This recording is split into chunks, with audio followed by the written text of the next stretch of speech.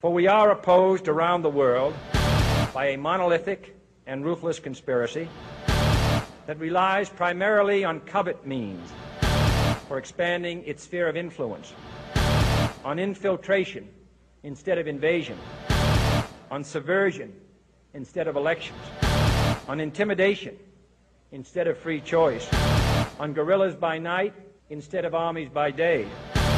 It is a system which has conscripted vast human and material resources into the building of a tightly knit, highly efficient machine that combines military, diplomatic, intelligence, economic, scientific, and political operations. Its preparations are concealed, not published. Its mistakes are buried, not headlined. Its dissenters are silenced, not praised.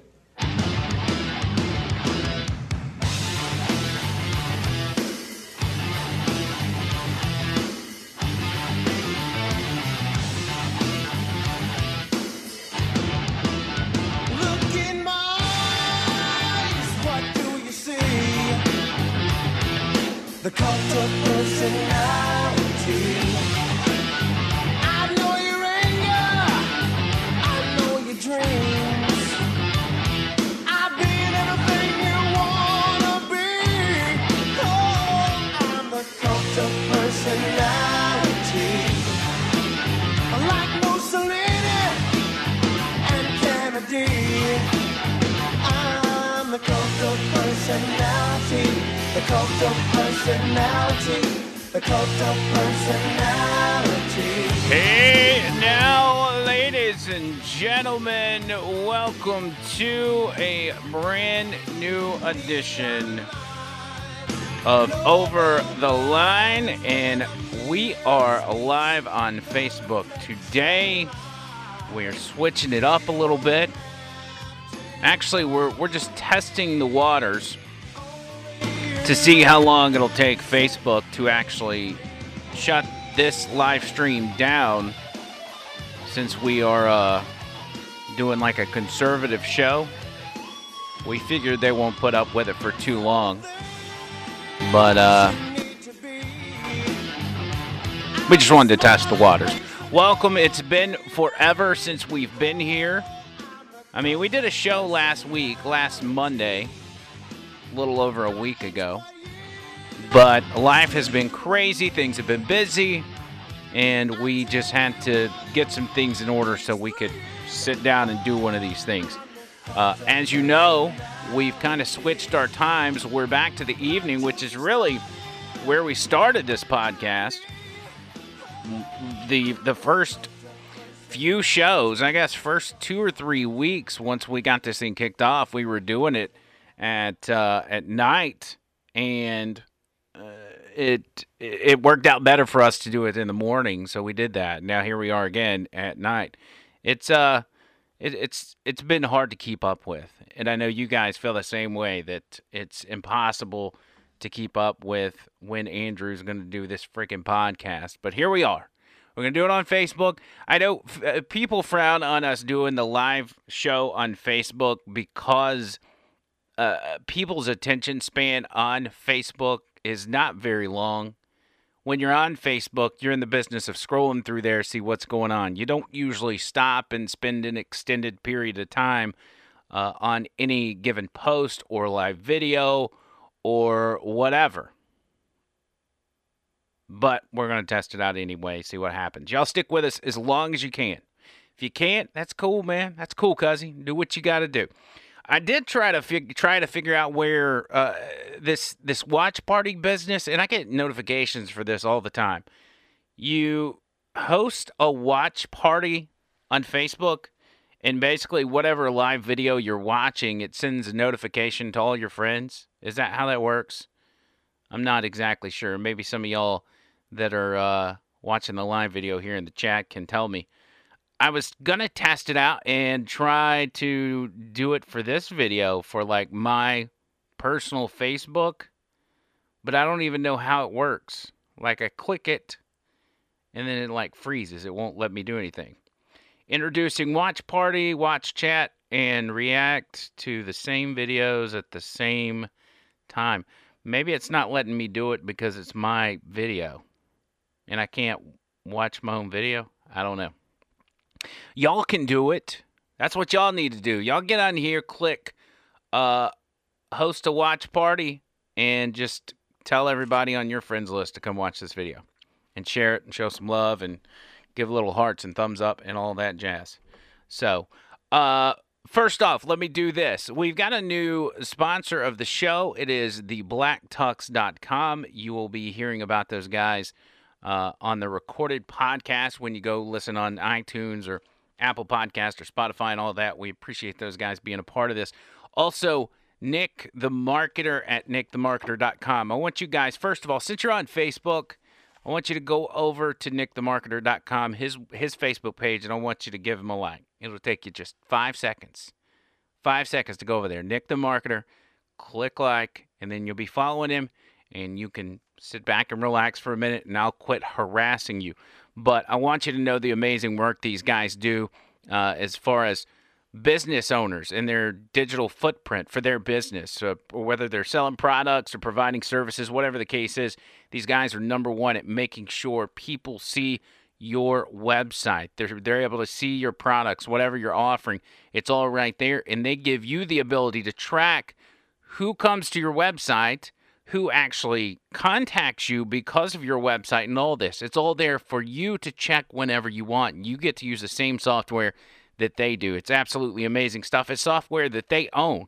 It's not some third party. It's not something they bought off the shelf at Best Buy. It is their own software. They own it. They built it. Absolutely amazing stuff. So, nickthemarketer.com is the website. nickthemarketer.com, 205-610-9550. 205-610-9550. Get in touch with him if you need any of that stuff done. Just make sure you tell him you heard it right here on the Over the Line podcast. And show him some love. Let him know that you appreciate him supporting this show. I really struggled as we got ready to kick this episode off as to what exactly I'm going to be talking about. And mainly because after being off, really we did one podcast in a matter of 2 weeks, maybe longer, probably longer than that. Like, we took a very extended vacation. Obviously, family members passing away, just different stuff dealing with, and we just wanted to get through all that before we came back. But there's so much that has happened in really a short amount of time that I don't even know where to start, cuz. So actually, I think what I'm going to do is just pretend like the last 2 weeks didn't happen and just start today like I've been doing the show all along. That's all I know to do. That's it. Also, overthelineshow.com is the website. You can go there to listen to the show, but if you want the easy route, go to Apple Podcasts, Spotify, CastBox, any podcast platform you can think of. We're going to be on there, so go and subscribe that way. Leave a review, show some love. It'll make me very happy. And every time you do that, a snowflake gets its wings. And that probably sounded bad, but something good will happen. So go do that. Subscribe, rate, give some nice words, whatever. Let's start off with, I guess, the Democrat field for 2020. Since I've been on here last, there have been several people announce that they're running. We really haven't talked about Kamala Harris that much, nor have we talked much about Kristen Gillibrand. But most importantly, the latest announcement coming from your boy Beto O'Rourke, and I've heard so many different nicknames for this guy that I don't want to join the clique, join the crowd, and start calling him Beto O'Rourke, which it's very fitting. Now that we're seeing his real personality and he's coming out and apologizing for being himself, it is extremely fitting. But this guy is a gift to Donald Trump. We know Donald Trump likes to make fun of people, especially on the campaign trail. He likes to take shots at people and mess around, if you will. Take shots, whether they're deserving of the shots or not. That's just his thing. That's always been his thing. He's that kind of guy. He likes to pick on people. That's Donald Trump. This guy, this Beto O'Rourke, failed Senate candidate in the state of Texas, is such a dweeb and has so much baggage that he's never going to get off the ground. And what's amazing is the guy has raised a record amount of money for his presidential campaign just in the first few days. Remember, all the talk of the town was Bernie Sanders raised so much money. No. It's a grassroots campaign. Look at Bernie Sanders. He's blowing everybody out of the water. And then Beto O'Rourke comes along and beats Bernie Sanders. So, obviously, the name of the game, at least on the Democrat side, is that the bigger dweeb or the bigger loser you are, the bigger the loser, the more money you're going to raise. I mean, it makes sense. Look at your voter block. Look at your supporters. They're looking for a dweeb. They're looking for a loser. That's what Democrats do, apparently. But I want to concentrate on Beto O'Rourke because I heard some comments from him today. And this was, he was being asked, I don't even know where he was at. He was at some sort of campaign stop. He's been going all over the place because, first of all, he's not like the other candidates. He don't have a job. Beto O'Rourke is unemployed. Why? Because he couldn't win his Senate race, which is not a good start when you're running for president. But he doesn't have to go back to Texas, and he doesn't have to go back to Washington, D.C., the Senate, to vote on legislation or whatever the case is. He don't have to do any of that. He can spend all his time on the campaign trail from now until election time. So that is a big, big advantage that this dude has. Is that going to help him? I highly doubt it. But it is a big advantage, and for any other presidential candidate, I feel like they could really take advantage of that stuff and really make something happen. Beto O'Rourke, probably not so much. But he's all over the place. He's in Iowa. He's in New Hampshire. He's in Wisconsin and whatever else. Talking to the people, trying to get a feel for the pulse of middle America. Because Democrats are out of touch with middle America. We know that. He's trying to get them figured out. So when he goes up and he talks about what middle America needs and what he's going to do for them, he can have somewhat of a clue. It was funny. He was in Iowa just the other day. I guess this was Iowa, and there was some kind of 5K going on, and he was involved in it. And he was jogging by some guy, and I guess the guy asked him what he does for a living, and he's like, "Oh, I'm running for president."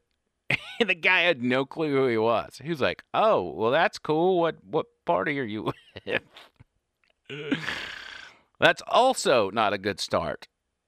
I've watched each and every Democrat candidate announce their run for president and get off to a horrendous start. But I think Beto's got him beat. Anyway, he's at one of these stops and he's talking about, or he's asked about the electoral, not electoral college, and what he thinks should happen, because the talk of the town is obviously that it needs to be abolished. That's the thing for the Democrats.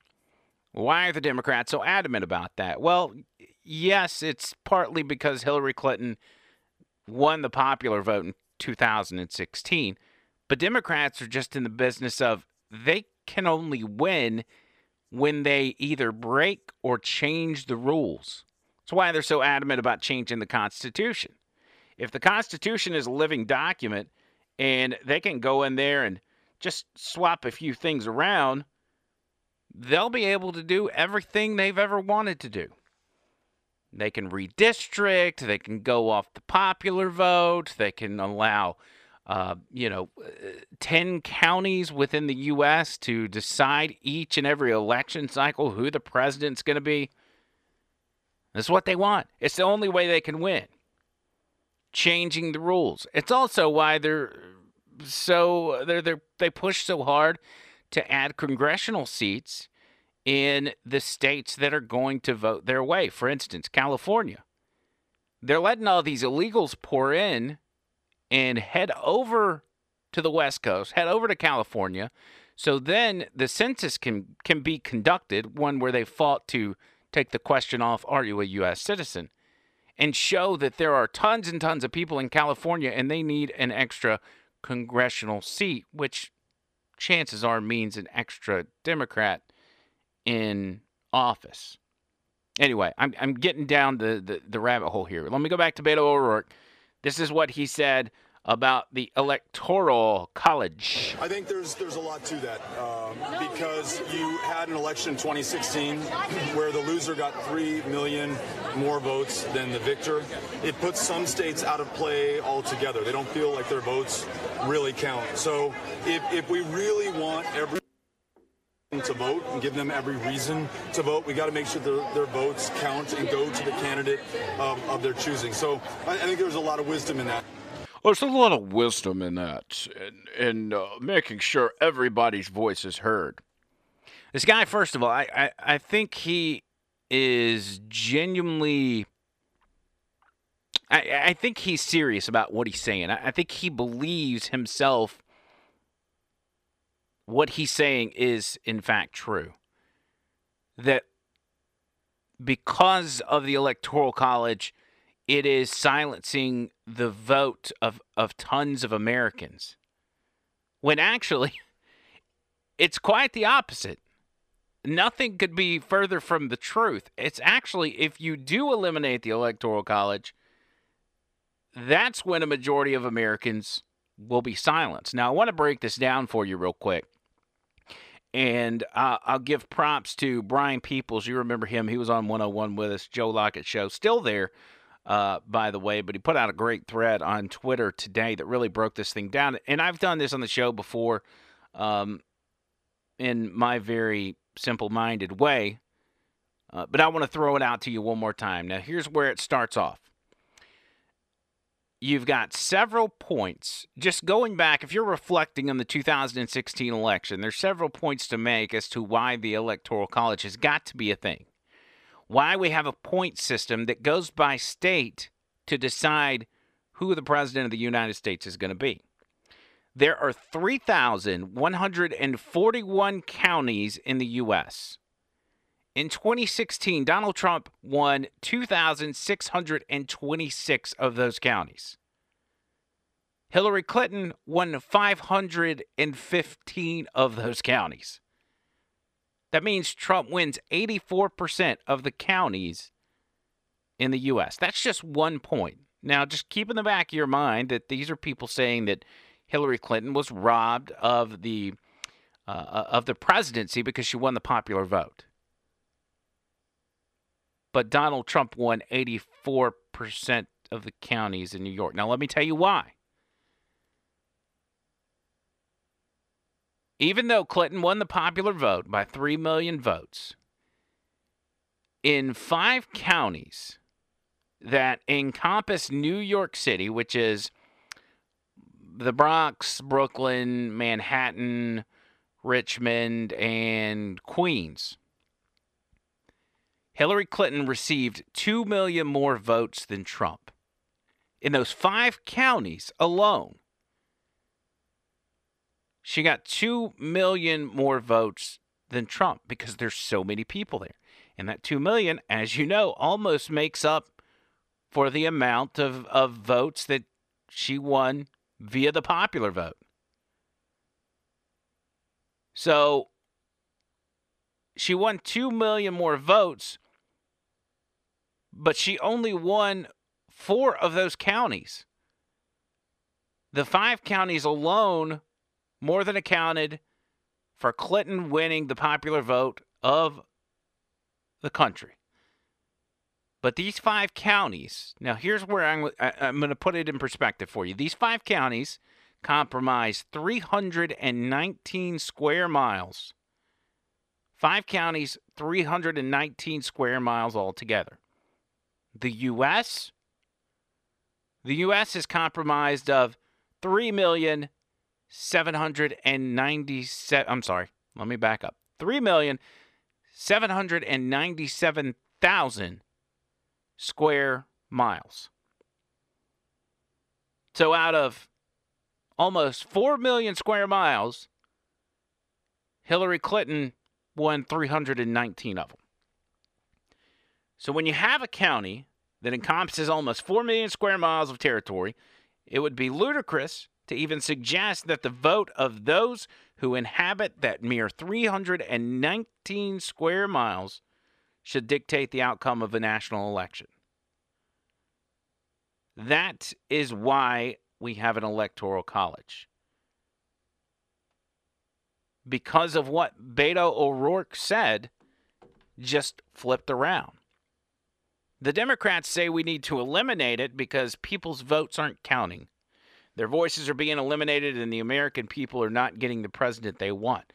When in reality, if we eliminated it, that is when that would actually be true. 80 or more percent of the American people would then be silenced. Those Americans would then have their vote canceled out because of a bunch of tree-hugging hippies that live in the big city. 5 counties boosted Clinton 2 million votes up, even though Donald Trump won a majority of the rest of the country by a long shot. Here's the thing. When Donald Trump gets out there and he starts bragging about, I had the biggest win, the biggest electoral win, I won the most counties, everybody loves me, he's not exactly lying. Now, they're going to continue to tell you he is, but he's not. He's actually, you go look at the map. Look at the map. Get the map where it shows Trump in red, Clinton in blue. The whole thing's red. The whole thing's red. So imagine Democrats get their way, electoral college goes bye-bye.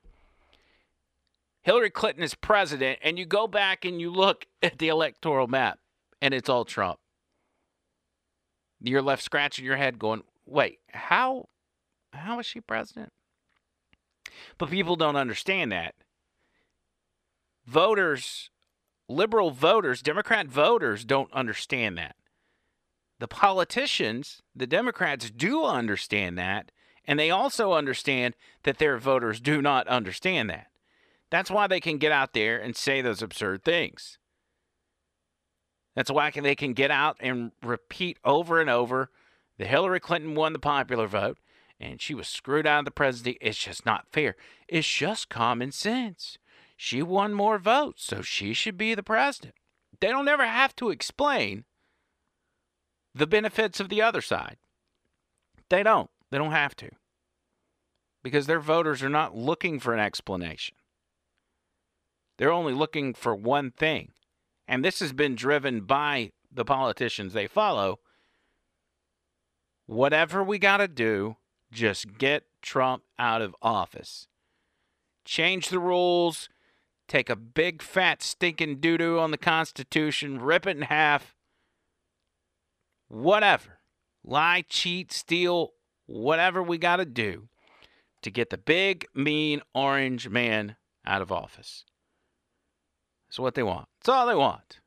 It's not so much to ask for, right?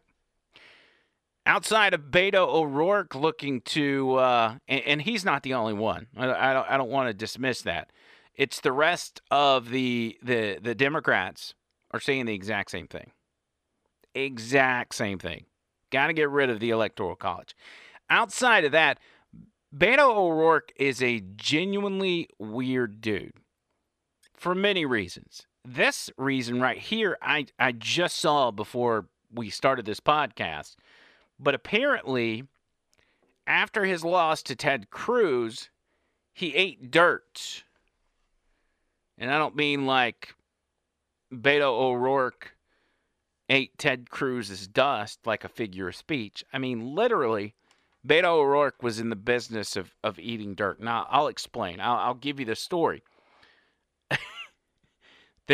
there's that, and there's plenty of other instances. I don't want to get too far ahead of myself. Listen, I got so much crammed in my head from the past 2 weeks that I want to talk about. I'm getting squirreled. I'm getting off track. So y'all bear with me. I'm gonna go with this story and explain this to you. So there's a new report on Beto and his marriage to real estate heiress Amy Sanders O'Rourke that says the former Texas congressman indulged in some bizarre cuisine following his failed U.S. Senate bid in Texas. O'Rourke found himself eating dirt that he was told, possesses regenerative powers. He's eating dirt because he's told it holds regenerative powers during one of his stops in New Mexico. He's talking to the Washington Post. The Post said he also brought some of the dirt back home to Texas for his family to eat as well. Now, a lot of you guys are from Alabama. I'm from Alabama. You're from Alabama. Some of you are just from the South in general. Y'all remember mud pies. You remember playing around with your friends, with your kids, and daring them to eat dirt. Or you're out there wrestling in the yard, and you end up getting your face pushed in the ground, so you inadvertently eat dirt. But I don't remember, at least in my adult life, me, my friends, or anybody I really know eating dirt, just straight up eating dirt. And maybe, I can't speak for you guys. Maybe y'all know some dirt eaters. But there's only one other adult that I've seen do anything resembling that, and that's Les Miles, who does eat grass. Former head coach of the LSU Tigers. Now, that only helped him so much because, as you know, he no longer has a job. But besides LSU's Les Miles and Beto O'Rourke, I don't know anybody that's in the business of doing that stuff. Maybe y'all can tell me what I'm missing on there. So, dirt eater Beto O'Rourke. He's not only that's one of the least weird things about the guy. This guy, first of all, is going around apologizing for being a white dude and just eating up with white privilege. So that's the first thing. Because the Democrats, for some reason, they feel like it is a big no-no for them to nominate a white guy. That's a big problem for them because they don't judge people by the content of their character. They judge them by the color of their skin. That's why the Democratic Party is the party of racist. So he's going around apologizing for that. He also found himself being forced, I guess you could say he was being forced, to apologize for making an off-the-cuff comment about how his, and I'm not going to quote him because I'll mess it up, how his wife does a great job of raising the kids while he's at work and while he was a congressman and whatever else, and that sometimes he helps occasionally. Now, that seems like a regular dude comment to me.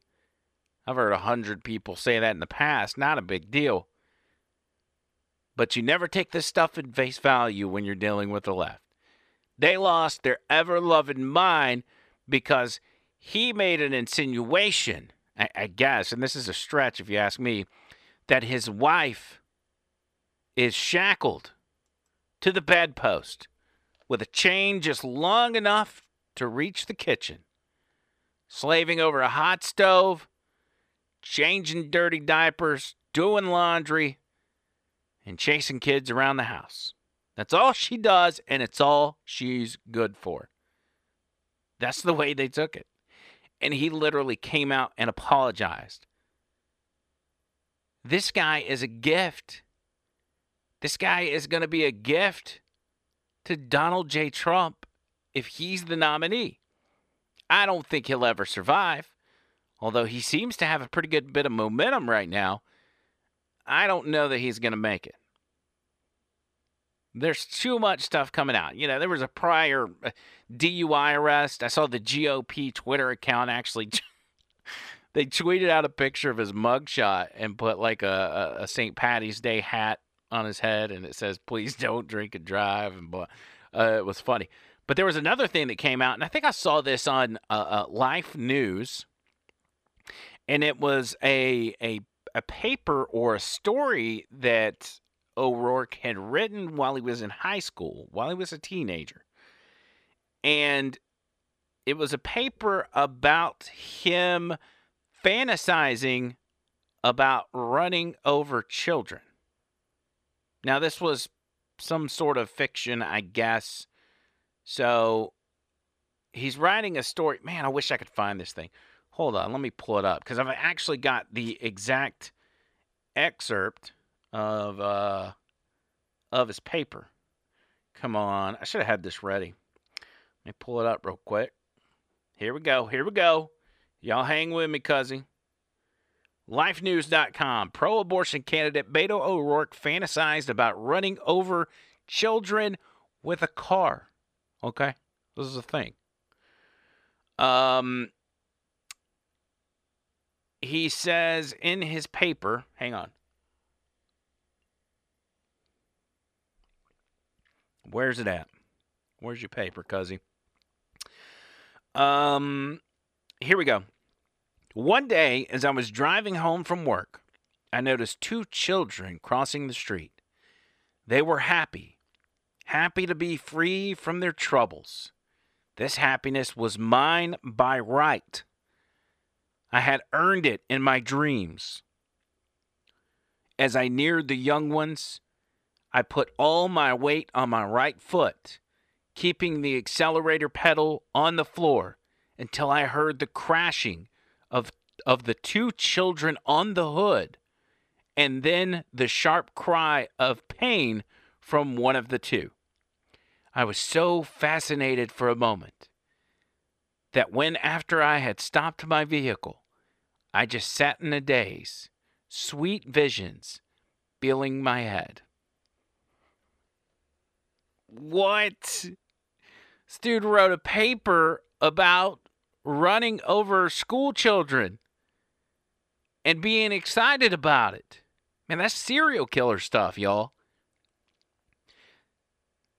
That would be front page, all over the headline news,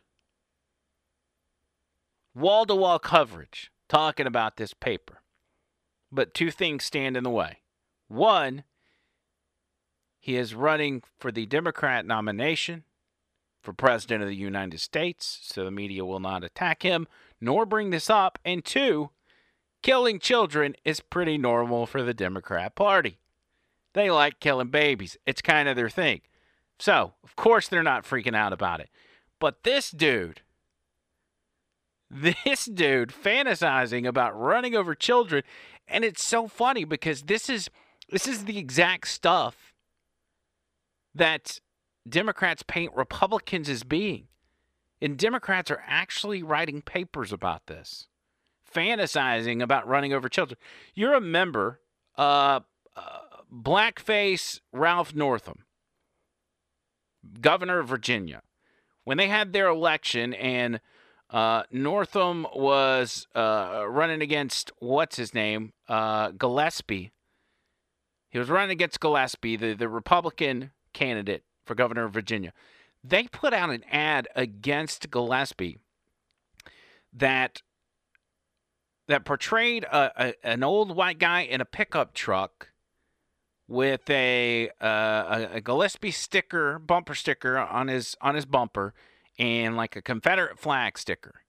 And it shows him driving through a neighborhood, and then all of a sudden he comes up onto children. A group of children, 3 or 4 of them, boys and girls, Asian, brown, black, Hispanic, minority children, a very diverse group of children. This old white guy with the Gillespie sticker and the rebel flag sticker on this commercial sees those children, starts revving up his engine, and starts chasing them down. And the commercial is about those children running from this old white guy who wants to vote for the Republican, running for their life so they don't get run over. That was an ad they put out there, and they ran in Virginia over and over and over. We talked about that when we were on the radio. It was absurd. But now to see that, as absurd as that was at the time, and how outlandish that commercial was, and how much, even in the age of political slander, even that was outside of the bounds. Turns out the Democrats are actually fantasizing about what they're accusing Republicans of doing. And I know you're like, Andrew, well, you say that all the time. You say that whatever the Democrats accuse Republicans of, they're actually doing it themselves. Yeah, but I didn't even think they would go this low. I didn't think this would be a thing, but apparently it is. Completely bizarre. So Beto O'Rourke, you might as well hang it up, cuzzy. That dude, he ain't going to stand a chance. Other candidates, Elizabeth Warren, boy, she put out a good one just yesterday. I believe this was yesterday. She was asked about slavery and what her thoughts are on rectifying slavery. Now, most of us think, rectifying slavery or fixing the sin of America that was known as slavery would be ending slavery, which is what we've done. That, however, is not good enough for Democrats. They want much more than that. She was at a CNN town hall with Jake Tapper. University, Georgia. Hi, Georgia. Hi, thank you, Senator Warren, for taking my question. Thank you so much for taking my question. I am an African American female with 5 beautiful adult children and 10 grandchildren. Oh, Georgia, count your blessings every day. Please describe to me what a public apology for 400 years of free labor in the South, especially Mississippi, will look like in the African American community in the new election. All right. Thank you, Georgia. In the new administration. Thank you. The new administration. It's a done deal. Signed, sealed, and delivered, cousin. You can guarantee yourself that was a set-up question. Elizabeth Warren, Hillary Clinton style, had that question before that poor lady asked. So, America was founded on principles of liberty and freedom and on the backs of slave labor. This is a stain on America. And we're not going to fix that. We're not going to change that until we address it head on directly. And make no mistake, it's not just the original founding. It's what's happened generation after generation. The impact of discrimination handed down from one to the next means that today in America, because of housing discrimination, because of employment discrimination, we live in a world where for the average white family has $100, the average black family has about $5. So I believe it's time to start the national, full-blown conversation about reparations in this country. And that means I support the bill in the House to appoint a congressional panel of experts, of people who are studying this, who talk about different ways we may be able to do it, and to make a report back to Congress so that we can, as a nation, do what's right and begin to heal. Thank you. Thank you. Senator, if I could just follow up. We've got to start healing from slavery, says Elizabeth Warren. But her solution to heal from slavery is none other than reparations. And she'll be asked, as well as others, because other candidates have said the same thing.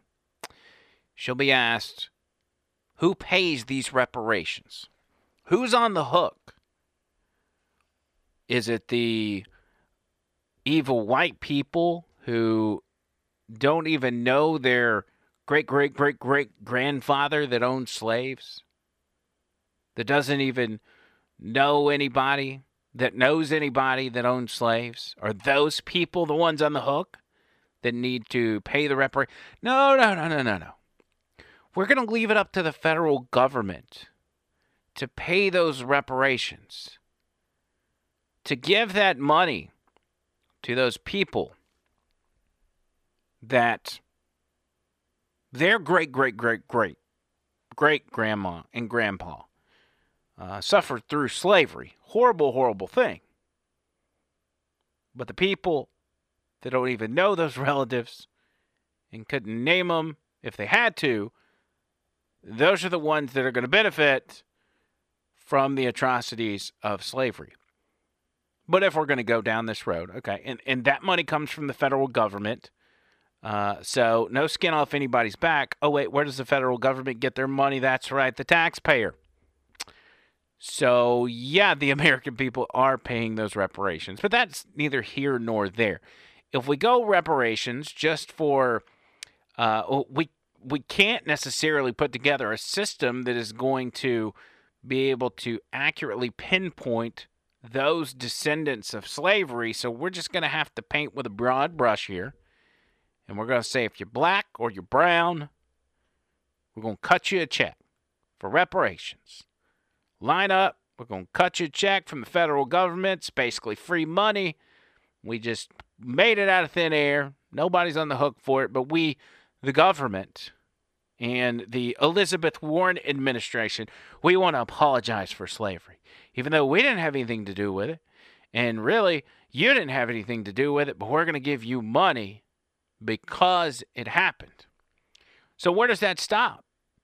Where are the reparations for those that died in the as part of the Union in the Civil War, trying to free the slaves? What about those guys? If you're a descendant of somebody who died in the war, shouldn't you get reparations as well? Because your descendants are just trying to be heroes, trying to end slavery, so they're on your team, right? Trying to end slavery from the stranglehold the Democrat Party had on it. Those guys get reparations as well, or no? What about African Americans that are descendants of soldiers that also fought in the war and lost their lives? Do they get reparations, or do they not count if they're descendants of someone who wasn't a slave? See, it's going to be very tricky. If we're going to start cutting checks, we need to figure this out first. And also, well, I was going to say figure out how to pay for it, but we're already past that. So let's count it up. What we're going to do here, we're going to do reparations. That's going to cost a few $1 trillion. No big deal. We're going to also cut the new Green Deal. More trillions and trillions of dollars. What else we got? We're going to undo all of the Donald Trump trade stuff so we can get back to being bent over by other countries and completely screwed over.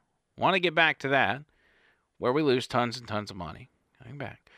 Got to get back to where we're shutting down coal mines and steel mills. We don't want these lower educated Americans that are just trying to put food on the table for their family. We don't want them to have jobs, at least like that. We would rather offer them a job at coding, computer programming, or building very high-tech solar panels. You know, jobs that they'll never be able to do because they're on up in age and maybe stuck in their ways. There's a lot to do. You got a lot on your plate if you're a candidate. If you're a Democrat candidate running for president, you got a lot on your plate. You got a lot of stuff to do. You got to figure that stuff out. So best of luck to you, especially Elizabeth Warren. I'm telling y'all, this is going to be an interesting race, and I'm not going to dare come out and make a prediction about where the race is going to go, who's going to win, or whatever. But I'm telling you right now, the Democrat Party is completely scaring off independent voters, average Americans that in the past were able to vote one way or the other. They could vote Republican three terms in a row and then have no problem switching over to Democrat, and vice versa. Those people, those independent voters that each party relies on to win the election, the Democrat Party's running them off. And it's because they're allowing these radicals in their party to pull them further left. As long as they keep doing that, they're never going to win an election. If they could throw up somebody like Biden or somebody like, man, I don't even know who else. If they can throw up somebody that's middle of the road, they might stand a chance. But that party has moved so far left that I don't even think they're going to do that. I think they've put themselves in a position where they are now going to have to put one of these wackadoodle leftists in the position of being the Democrat nominee. And that can only mean good things for Trump. That's why his approval ratings are up right now. If you go look, and I think CNN put out this article, it was absolutely deceiving. They said in the headline, Trump's disapproval ratings sink to a new low. President Trump's disapproval ratings sink over the past few days. Now, when you hear that headline, when most people hear that headline, you think to yourself, oh, he's got more people that disapprove of him. Which is the way they constructed that article. They wanted you to think that America is continuing to sour on Donald Trump. But what it really means, if his disapproval rating is slipping, that means he's getting more popular. And the result, that is the direct result of the Democrat Party continuing to move left. Bottom line, period, dot it, end of sentence, cuzzy. It is the direct result of Democrats heading left at full speed. Quick break, back on the other side. OverTheLineShow.com. Live on Facebook tonight, as we're testing out our abilities here to do stuff and things. Y'all hang tight.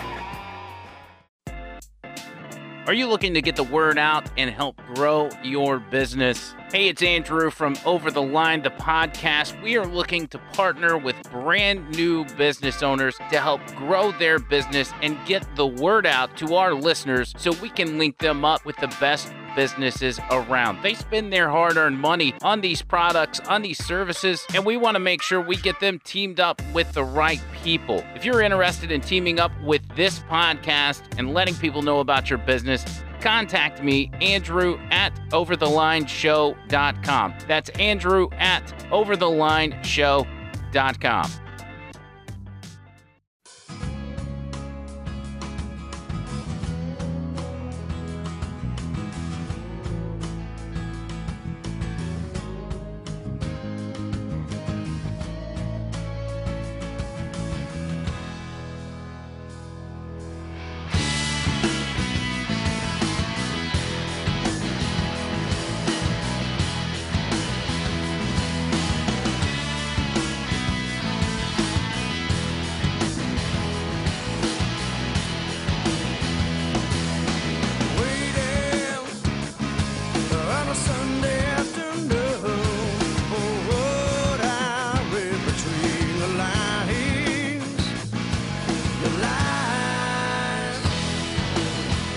OverTheLineShow.com. Andrew McLean hanging out with you on Facebook Live. Thank you to you guys that have taken a moment to stop by. You will be able to hear this show in its entirety on your favorite podcast platform as soon as that thing goes up, which shouldn't be long after this show is over. So go check that out. Also, make sure you go check out our sponsors as well. Show them some love so we can keep this bad boy going. Some other things I want to get to. Again, since we've missed a couple weeks, it's going to be impossible for me to get to everything that I want to. I could probably do a 24-hour podcast just on items that I've missed over the past 2 weeks. But I'm trying to give you guys some cliff notes as to what's going on. The shooting in New Zealand, something else that we missed, that we didn't get to really talk about, which is a horrible, horrible thing, as you know, that happened out there, where this white supremacist came into 2 different mosques and shot them up, killing up to around, I guess, 50 people or so. These things happen because evil exists in the world. And if we want to get biblical with it, we know why evil exists in this world. And it's not going away until the end is here. Evil will continue to exist in this world we live in. It's just up to us to continue to love people and do what we can to stop evil. Now, those are points you won't hear most people making, at least the loudest voices that are discussing these issues as to what happened. How do we keep this from happening? Now, New Zealand, in a very proactive manner, they have decided to immediately jump to gun control to fix the issue. So we'll see what moves they're making. We know here in this country that does not work. That will actually make the problem worse. But we'll let them deal with their own issues. The loudest voices, the media, Hollywood, Silicon Valley, these guys have done everything in their power to, instead of talk about the issue of crazy people going and murdering tons of people, or even just white supremacy or mental illness or any of this stuff, they've, instead of talking about those issues and trying to find the root cause of these horrible things happening, they have spent their times, yes, talking about white supremacy, but tying this guy, his white supremacy, tying it all back to the one and only Donald Trump. That's what they've spent all their time doing. Now, this is in New Zealand. A guy that actually, in his manifesto, mentioned Donald Trump and said that he doesn't like the guy. He likes some things about Trump, but for the most part, as a leader or as the president, he hates his guts. Says, no way. Don't like the guy.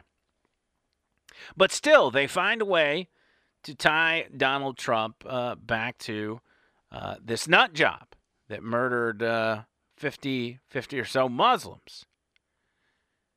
I see Trevor Noah over here. He made some comments saying Trump and the New Zealand shooter are both products of the same white supremacy.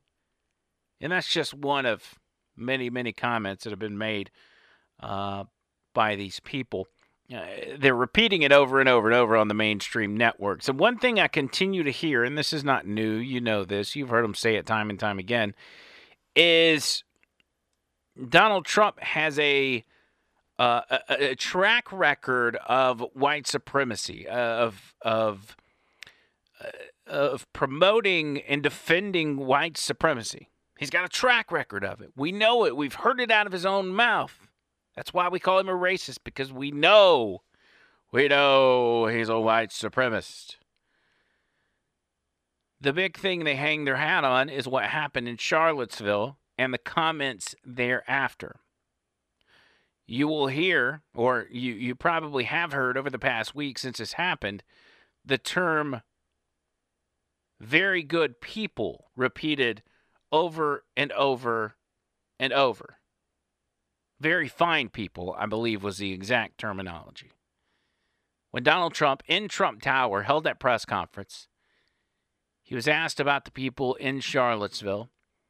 He said, this is horrible, horrible behavior. These are horrible people. It's such a tragic situation that this happened and that somebody lost their life. But there were very fine people there as well. Specifically being distinct in the fact that the guys that perpetrated this and just that group in general were not very fine people. They were actually the worst kind of people, but that there were people at that rally on both sides that were fine people. Now, what was he referring to? Well, he's giving the protesters the benefit of the doubt, and he's calling them fine people. That could probably be debated, but we won't discuss that. When he said both sides, and he refers to the other side, the opposite of the left-wing protesters, he's talking about the people that were originally there for that event in Charlottesville. And that was people that were simply there to protest the removal of Confederate monuments. They weren't white supremacists. They weren't marching around with tiki torches saying, kill the Jews and all this stuff. They were just people that were standing up for what they felt was right, for their heritage or whatever reasoning they had to be there.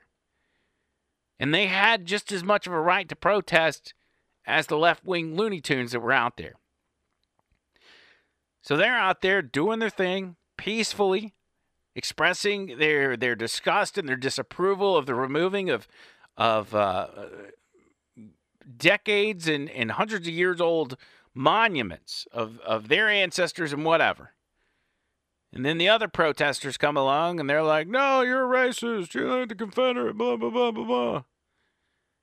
And then the skinhead whiteys come in, and then that's when the problems start. He referred to very fine people as the protesters from both sides. That excludes the Nazis, the white supremacists, whatever you want to call them. He wasn't talking about those people. And the media knows that. The media absolutely knows that, but they continue to repeat that lie over and over and over because it's just part of the echo chamber for them now.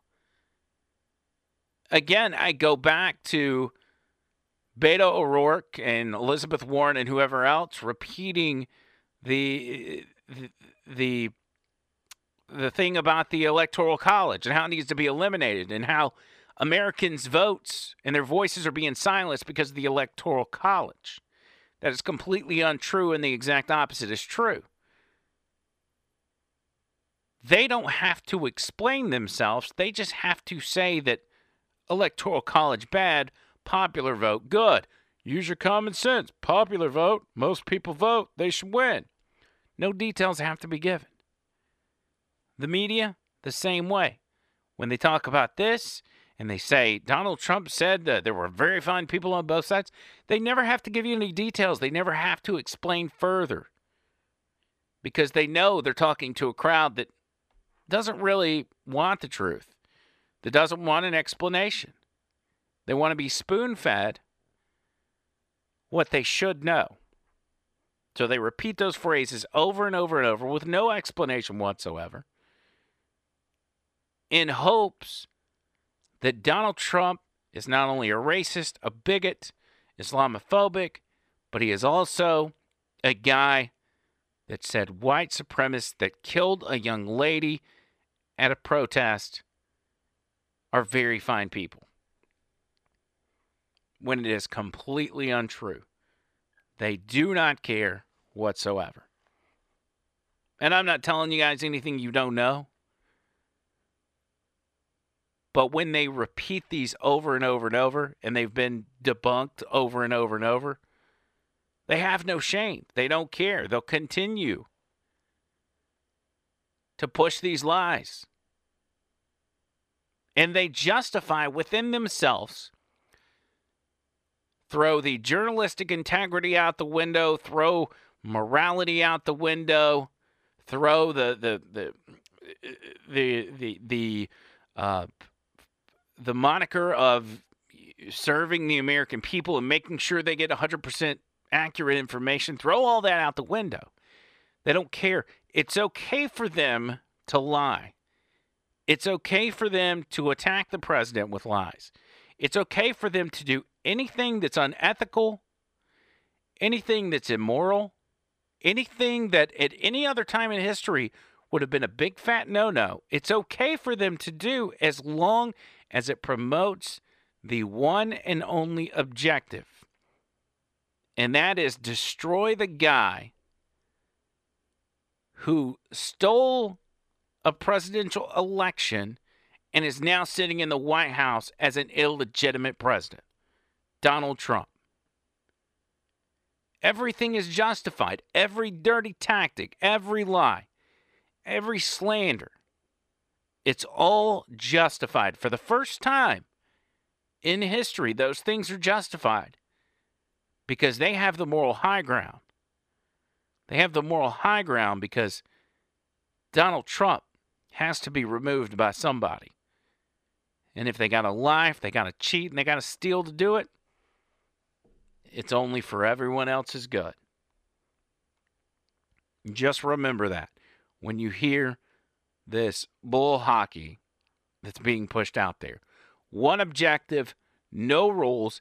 It's why Republicans or conservatives have turned on Republican politicians, because Republican politicians want to continue to play by the rules when they're up against an opponent that doesn't give 2 drops of monkey shiz about rules. They don't. And you're never going to win a fight with somebody who's not playing by the rules when you are doing so yourself. If you're going to play by the rules, you're never going to beat the guy that does not play by the rules. You got to throw it out the window. It's just like this mess with the national emergency. Some Republicans are biting their fingernails and they're crapping their diapers because Donald Trump dared call the national emergency to get funds diverted to the border wall. Well, he can't do that.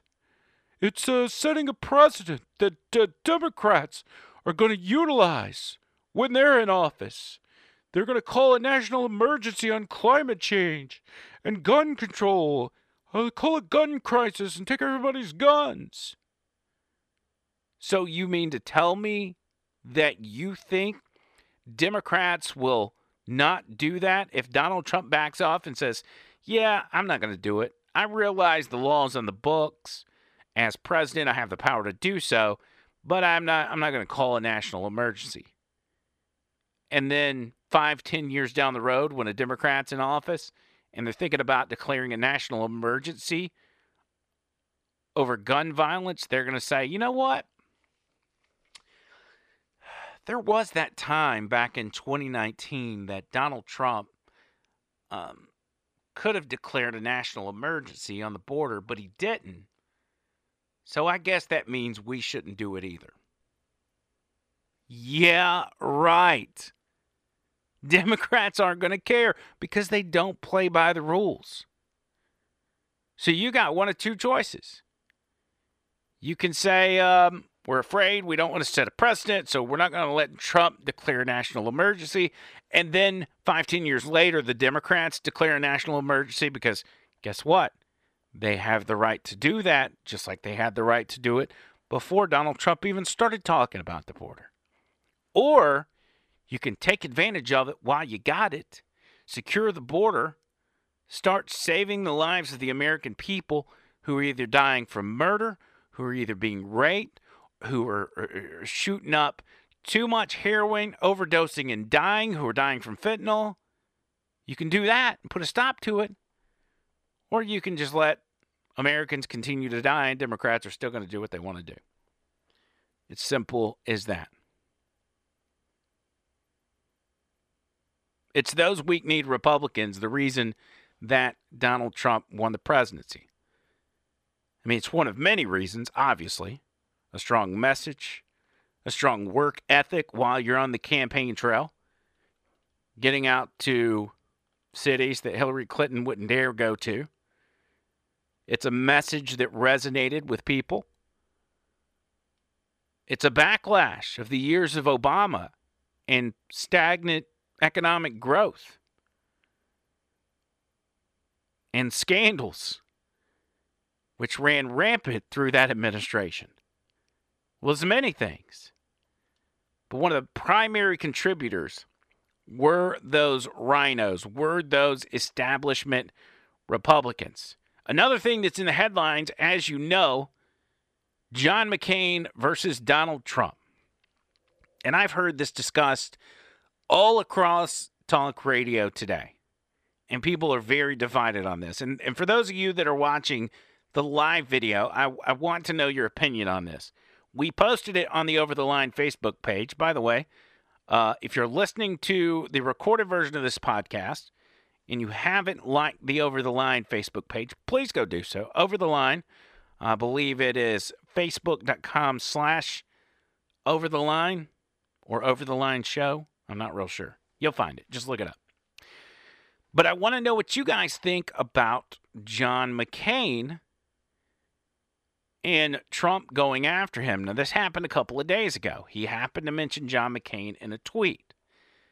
This started a firestorm where now Meghan McCain is tweeting back at the president, taking shots at him. He has yet to directly take a shot at Meghan McCain that I'm aware of. I have not seen one. But he has taken a couple of shots at John McCain, in particular for two things: the famous no vote on repealing Obamacare, and the other one being the main promoter of the fake dossier, the fake Russia report. He's the guy. He's the guy that took it to BuzzFeed. He's the guy that put one of his staffers on a plane to fly halfway across the world to pick this thing up and then spread these lies all throughout the country, throughout the media during a presidential campaign. Lies about the nominee of his own party because he was a bitter old man. And here's the thing. And I think this is why Donald Trump has no problem with bringing these issues up. John McCain passed away a bitter old man. He never let that stuff go. And he went to his grave even after death at his funeral, being a bitter old man fighting with Donald Trump. We all remember it. He didn't want Donald Trump at his funeral. None of that. He held that hatred in his heart till he took his last breath, we assume. Now, do we hope he got his soul right on his way out? Of course we do. But these are the things that put a stain on your legacy. You deserve respect for serving in the military. You deserve respect for surviving being a POW. And what you did there, even though some people will debate that and say he sang like a songbird or whatever, he deserves respect for his service. But for his actions after, for his actions while he was a politician, not much respect needs to be and should be given, in my opinion. Donald Trump was meeting with the president of Brazil in the White House today. Reporters came in to pop off a few questions, as they normally do. And one of them was about the shots he was taking at John McCain on Twitter. Here's how that interaction went down. President, why are you attacking Senator John McCain 7 months after his death? I'm very unhappy that he didn't repeal and replace Obamacare, as you know. He campaigned on repealing and replacing Obamacare for years. And then he got to a vote and he said thumbs down. And our country would have saved $1 trillion and we would have had great health care. So he campaigned. He told us hours before that he was going to repeal and replace. And then for some reason, I think I understand the reason, he ended up going thumbs up. And frankly, had we even known that, I think we would have gotten a vote because we could have gotten somebody else. So I think that's disgraceful. Plus, there are other things. I was never a fan of John McCain, and I never will be. Thank you very much, everybody. Thank you. I was never a fan, and I never will be. And why should he? I mean, John McCain's passed away. Why does Donald Trump all of a sudden need to love John McCain and pretend?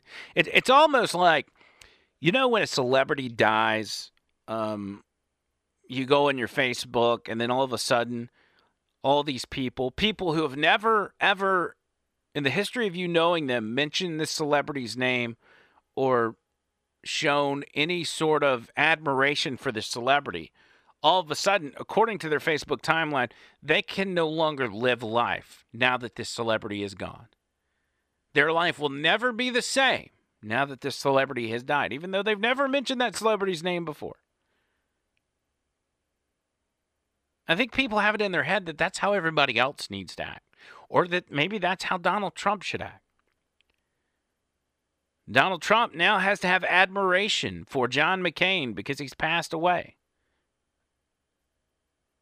Donald Trump has had a special investigator up his hind end for his entire presidency because of John McCain. And that should make John McCain happy. He should be excited about that. He should have been happy that he caused some sort of political damage to this guy he hated so much. But no, he continued to be bitter. He continued to do whatever he could to railroad Donald Trump. And if it took railroading the American people in the process, so be it. Because his bitterness in his last years, his bitterness was much greater than his admiration for the people he served. His bitterness superseded what he thought was best for the American people. That was more important to him. I also need to talk about this stuff about Kellyanne Conway's husband. We can talk tomorrow about some of the stuff that he has been tweeting at Donald Trump about, calling him mentally ill, all this, that, and the other. Donald Trump's finally responded to the guy and said he's a total loser. But it's a bizarre setup because Kellyanne Conway, one of the president's most staunch defenders, her husband is so anti-Trump, he's out of his mind. Allegedly. Now, I've watched this stuff go down for a while. It's no secret that Kellyanne Conway's husband does not like Trump. He didn't start tweeting this stuff yesterday. But something is just not sitting right with me. And I don't mean that in the sense of it's a weird situation because Kellyanne's husband hates her boss or whatever. I mean, something's just not right about that. I almost tend to think that this whole thing is a big work. That this whole thing is fake. It's not even real. This is some master plan of just promoting the president. And Kellyanne's husband is not really anti-Trump. He's just playing the part so Donald Trump can have somebody to go toe-to-toe with. I don't know. Maybe he's legit. Maybe he's serious. And Kellyanne Conway and her husband just have the weirdest marriage of all time. But I don't know. I'll let y'all decide that. I'm out of here, y'all. Thank you so much for hanging out. Check out this full episode on iTunes, Apple Podcasts, Spotify, all that stuff. Also, you can catch us on overthelineshow.com. You can email the show, Andrew at overthelineshow.com, and get us on all of our social Media. We'll be back tomorrow with a brand new episode. Until next time, see you, Carl. I exploit you, still you love me.